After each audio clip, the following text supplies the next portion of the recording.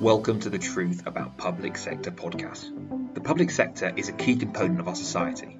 Sometimes, as a member of the public, it can be difficult to understand what challenges they are facing, the solutions they're implementing, and fundamentally, how that affects our day-to-day lives. The purpose of this podcast is to shine a light on topics and issues that are prevalent in the public sector, and hopefully, by shining a light on these problems and the solutions being implemented, it will drive a greater level of engagement from the public with public sector organisations across the UK. It's fair to say that universities have become an increasingly prominent aspect of society and potentially controversial. And today I wanted to introduce Professor John Brewer. Now, before I introduce our guest, who I'm very grateful for coming on, a bit of a background. John is currently the chair of the Board of Trustees of the National Football Museum, visiting professor at the University of Suffolk, and in his most recent assignment, he was interim deputy vice-chancellor at the University of the West of Scotland. But what I really like about John is that he has experience in academia and business. He's got a demonstrated history of working in the higher education industry and is able to really kind of bridge the gap between the university space and, in brackets, the real world. So, John, thank you so much for coming on. How are you today? Yeah, very good. Thank you, Pat. And thank you very much for inviting me. It's a pleasure to be here. So, first question, is university the right route for everyone? I don't think it is. I think if we go back to the early 1990s, when Tony Blair, the Prime Minister, made his pledge to have 50% of young people going to university, that was a very admirable pledge, an admirable route to try and get students to take. However, I think certainly my experience is that if you look at the current crop of students going to university, there are probably quite a large number of them who may well benefit more from an alternative, for example, an apprenticeship, going to work in industry, setting up their own business. I think the universities themselves have really done everything they can, understandably in many ways, to widen access to students from all backgrounds, and that's very good. It certainly has transformed the lives of many young people. But at the same time, I think it has meant that inevitably there are young people who have gone to university more because they feel that's the right thing to do rather than because it genuinely is the right thing for them to do. And as a result of that, inevitably they've racked up large debts. They've not got onto the employment ladder for quite a number of years because of their time studying. And perhaps for them, an alternative route may well have been better. I just want to pick up on a point you said there, because I really buy into this. They feel that they have to do it in order to keep moving forward in life and to be successful. And it's one of the things I'm really passionate about, because I don't think I think a lot of children are passive on their academic route. And that's not criticism. It's the fact that the system itself isn't being proactive in saying, what are your strengths? What are you good at? Is this genuinely the right route? So are universities honest enough with their prospective students, do you feel? I think if you ask the universities, they will say yes, they are. But I think the reality for me, Matt, is that in many cases they aren't. And I'll give you a couple of examples of that. I think firstly, when you go to an open day, which is that first main point of contact that a student, a young person will have with a possible university, they will be told that they will go to university, they've got a great chance of getting a great degree, and that degree will open up a career pathway for them that will mean that they will earn more money, and that in turn will pay back the debt that they've accrued. The reality is that if you look at the statistics from many universities, particularly the middle to lower ranking universities, they'll probably report at the end of 3 years a retention rate of around about 80%. So 1 in 5 of those students who decide to go to a university on day one will not graduate 3 years or 4 years later, depending on the degree program that they're doing. That's a high dropout, 20% of the students. In addition to that, when you look at the percentage of the students that will get what is termed a good honours degree, so either a 2-1 or a first class degree, that's probably in most cases 60 to 70% of the overall student population. So if you factor those two statistics in, the 80% retention, the 50 to 60% who get a good honours degree, actually it means that only about half, if not slightly less than half, of those students who start a university degree on day one will come out of that degree with a good honours degree at the end of it, because of the dropout rate and because of the percentage that get a good honours degree.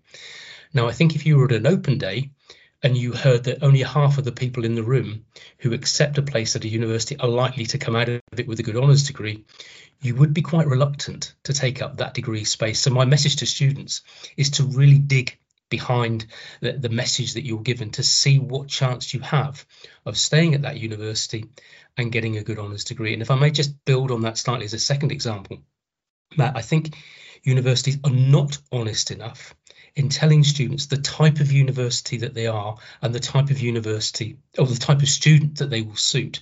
Now, I do a lot of skiing, and if you go to a ski resort and you read a brochure, it'll say this resort is great for skiers who like to do black runs, have a great nightlife, etc., etc. Or there'll be other resorts where they'll say, actually, this is a gentle resort and it's, you know, out in the middle of nowhere, there's not much of a nightlife.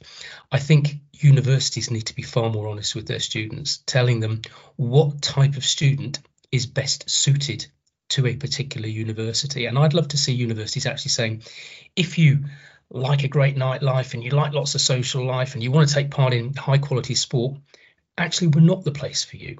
We're a place for students who want to have a quieter way of life. We're not in a big city or town, and we encourage you to, you know, work hard and stay in the library, and as all universities would.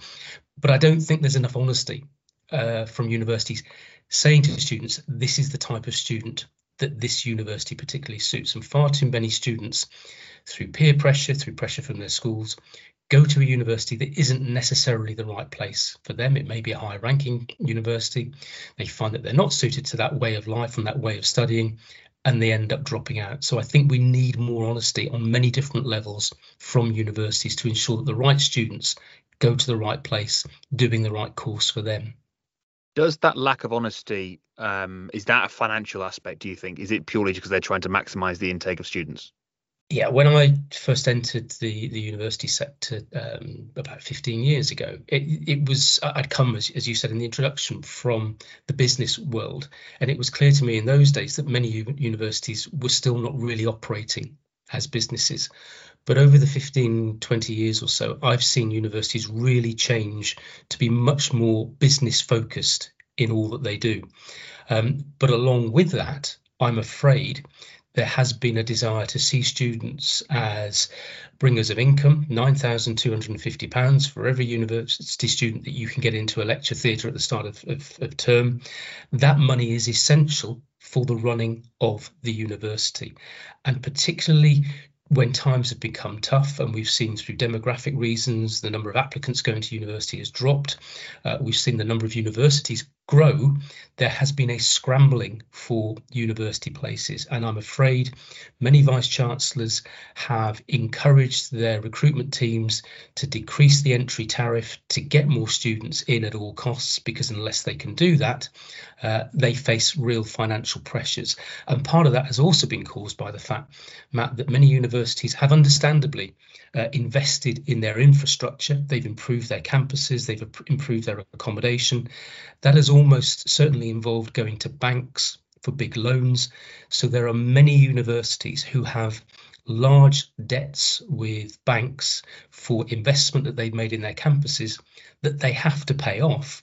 And if they don't get the income coming in, and the main source of income for most universities is domestic undergraduate students, they will find themselves in really deep problems. So yes, the students are an essential part of the business model for most universities in this country, if not all of them.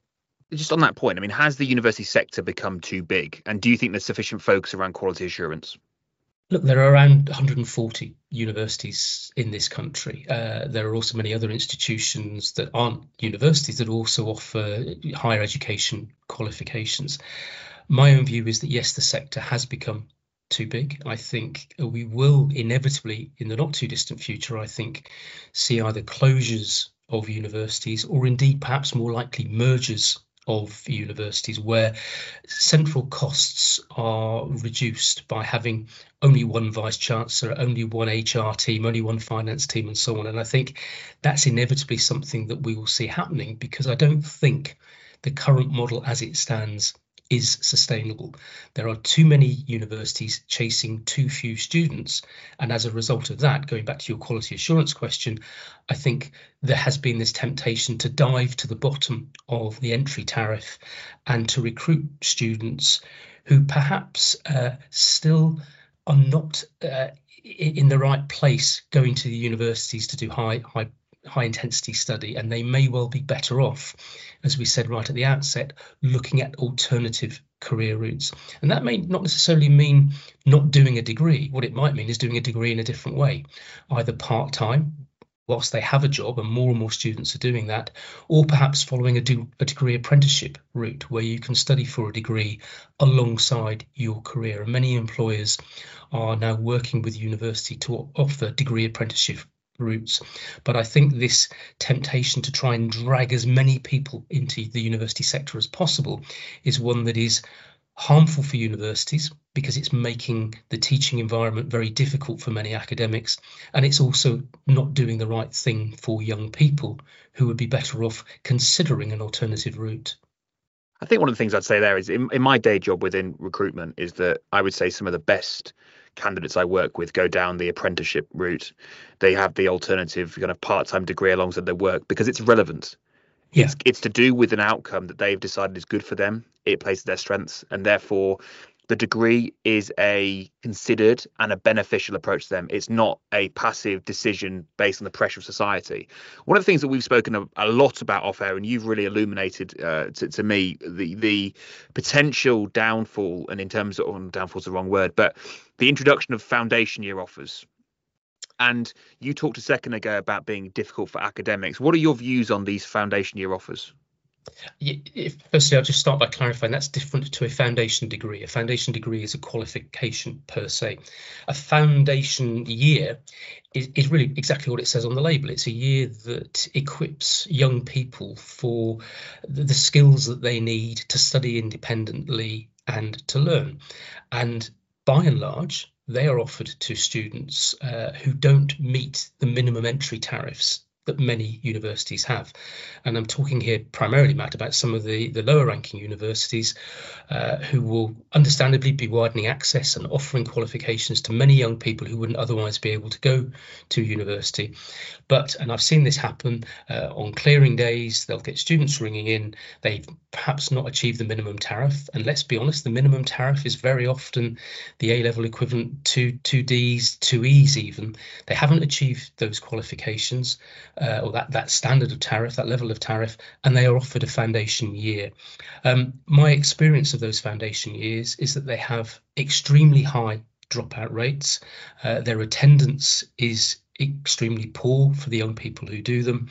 And when those young people do finally go to university and start year one of their degree, they do struggle to keep up with those other students that are around them. That's not in any way being disingenuous to the students, the young people themselves. It's simply because their way of learning may often be very different, and they may not be cut out for a degree qualification and would be far better off looking at an alternative. But foundation year offers have become an essential part of the business model and the income stream for many universities. So vice chancellors, deputy vice chancellors, recruitment teams are often very reluctant to not offer them, not because they see them as something that is really, really beneficial to students, and it is beneficial to some students, but simply because they are an essential part of that income stream.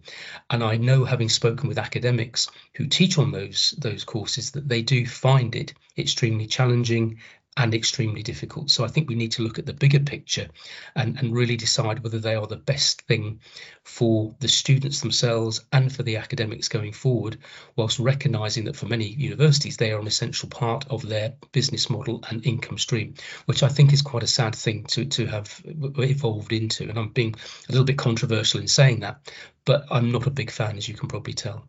I think, look, it's so. I mean, this is the authenticity and the genuine, and that's why I respect you so much, John, in terms of your views on this. I also think, look, I think the key message to anyone listening is that it doesn't mean you can't be successful. You can't have a stimulating career as a student if you don't go down that route. It just means that there probably is something that's better suited to your skill set, something where you can really thrive in, because one size does not fit all. And it's almost the race to where are we going to if this is where it's this continual kind of reducing of the entry requirements. It just doesn't work. And I think that fundamentally, the business should not come ahead of the educational needs of the students. That's fundamentally, I think, critical point to it. It should look after the student, particularly when it's so much money as well. What are three things that a university should do, John, to retain its quality of service? It's a really good question, Matt. I think the first one for me is contact time. And unfortunately, I think back to my university days where every day was filled with seminars, lectures, one-to-one sessions with great academics. I think we've lost that. I think COVID accelerated the rate of loss as everything went online. But I think for me, the contact time between academics and students has become really worryingly low for me. And I get that going to university is not just about getting a 2-1 or a first, it's about that overall experience. And for me, that overall experience has to include that contact time with academics. I think the second thing is that the universities do need to make sure that when it comes to teaching and learning and contact time, they really do have their A team in place. They have their best academics working with the students. And I'm afraid far too often I've seen academics who are great researchers. They get very involved in their research, understandably, because that's part of higher education.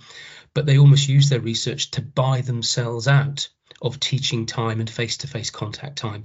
And again, I think, if a student is going to an open day and they're told about the great professors and the academics who are there, not just reading the books, but actually writing the books, those students want to be inspired and taught by them when they go to university. But sadly, I'm afraid a collective noun for some professors is an absence of professors rather than a presence of professors, which is what we really want to see. And that absence is because they're away at conferences or writing papers. Yes, that's absolutely critical, but so is that obligation to have that face-to-face inspirational contact time with students. And I think the third is, as we've spoken about just now, the entry tariffs. I mean, I think for me, we need to be honest with ourselves and say, if students, for whatever reason, are finding it difficult to get good tariffs at A level, do we need to be placing them in a fairly hothouse academic environment at a university where they're accruing debts, they may well be living away from home? Are we better off helping them to go down an alternative route? And therefore, should universities be looking to raise the entry tariffs rather than racing to the bottom?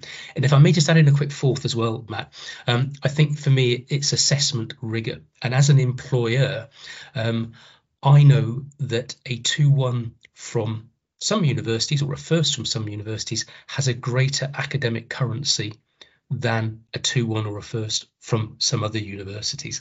And I think this messaging that a 2-1 or a first is the same, whatever university we come from, is actually in the real world not true. And again, I'm being controversial in saying that.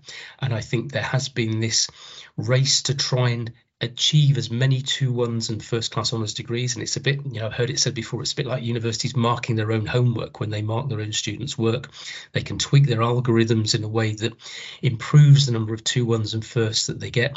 That's a league table metric. So of course it helps universities and vice chancellors achieve high league table positions. But in doing that, we're actually kidding ourselves that a 2-1 from University X has got the same value as a 2-1 from University Y, which may be a Russell Group or an Oxbridge University. So I think we need to be very careful with our assessment rigor to ensure that there is quality assurance over the qualifications that students come out with, and there is more of a level playing field across the board when students have got a degree certificate that says it's got a 2-1 or a first or a 2-2 even on it. Absolutely. And I guess my final question, John, what three things should students do when considering what route to take after finishing school and whether to go to university or explore an alternative career route? Another great question. And I think for me, we've sort of hinted at this already, and that's to really look at the cost benefit analysis of going to university to start with.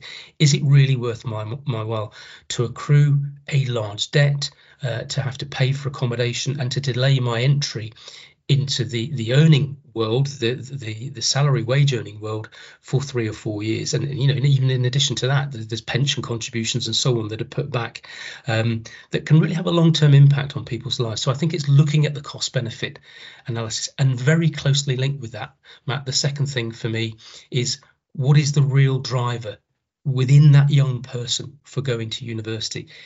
You shouldn't go there because parental pressure is saying that you should go there, because your school is telling you to go there, or because you just feel it's the right thing to do because all your friends are going there.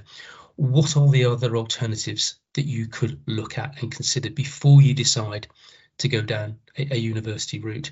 And I think that for me is the third thing. What are the alternatives?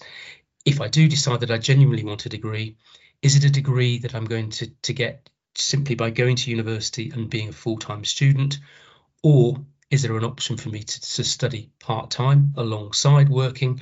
Or can I work for an employer that offers me a degree apprenticeship that enables me to study and get a degree whilst I'm earning money? So I think all three of those, the genuine cost benefits, what are the alternatives, and what are the real drivers, are very much linked in to what a student should be considering and thinking before they decide to go to university or to follow an alternative. And that's the advice I would give them. Think very carefully and very closely, and also make sure, as I said just now, Matt, that the university that you do choose, if you decide to go down that route, is really likely to be the best one for you and for your way of learning, and for what you want to achieve at the end of your qualification. John, that was incredibly constructive, incredibly useful. I just want to thank you so much for your time. Not at all, Matt. No problem at all. Really enjoyed it. Thank you for inviting me. You've been listening to John Brewer, Professor John Brewer, talking about universities in a very candid and honest way. I don't think it's controversial. I think it's refreshing to have leaders within the profession being honest about how we maintain quality assurance and how we ensure that the choice that student is making is right for them. If you've enjoyed this episode, please give it a like and give it a good review. And please tune back in for more episodes later in the month. Thank you. Goodbye for now. Thank you for listening to the Truth About Public Sector podcast. Now, 87% of listeners who enjoyed the podcast do not leave a review, follow the podcast, or share it. Please, if you enjoyed the episode, like it, review it, and share the podcast. It allows us to keep doing this podcast for free to the public. Thank you very much.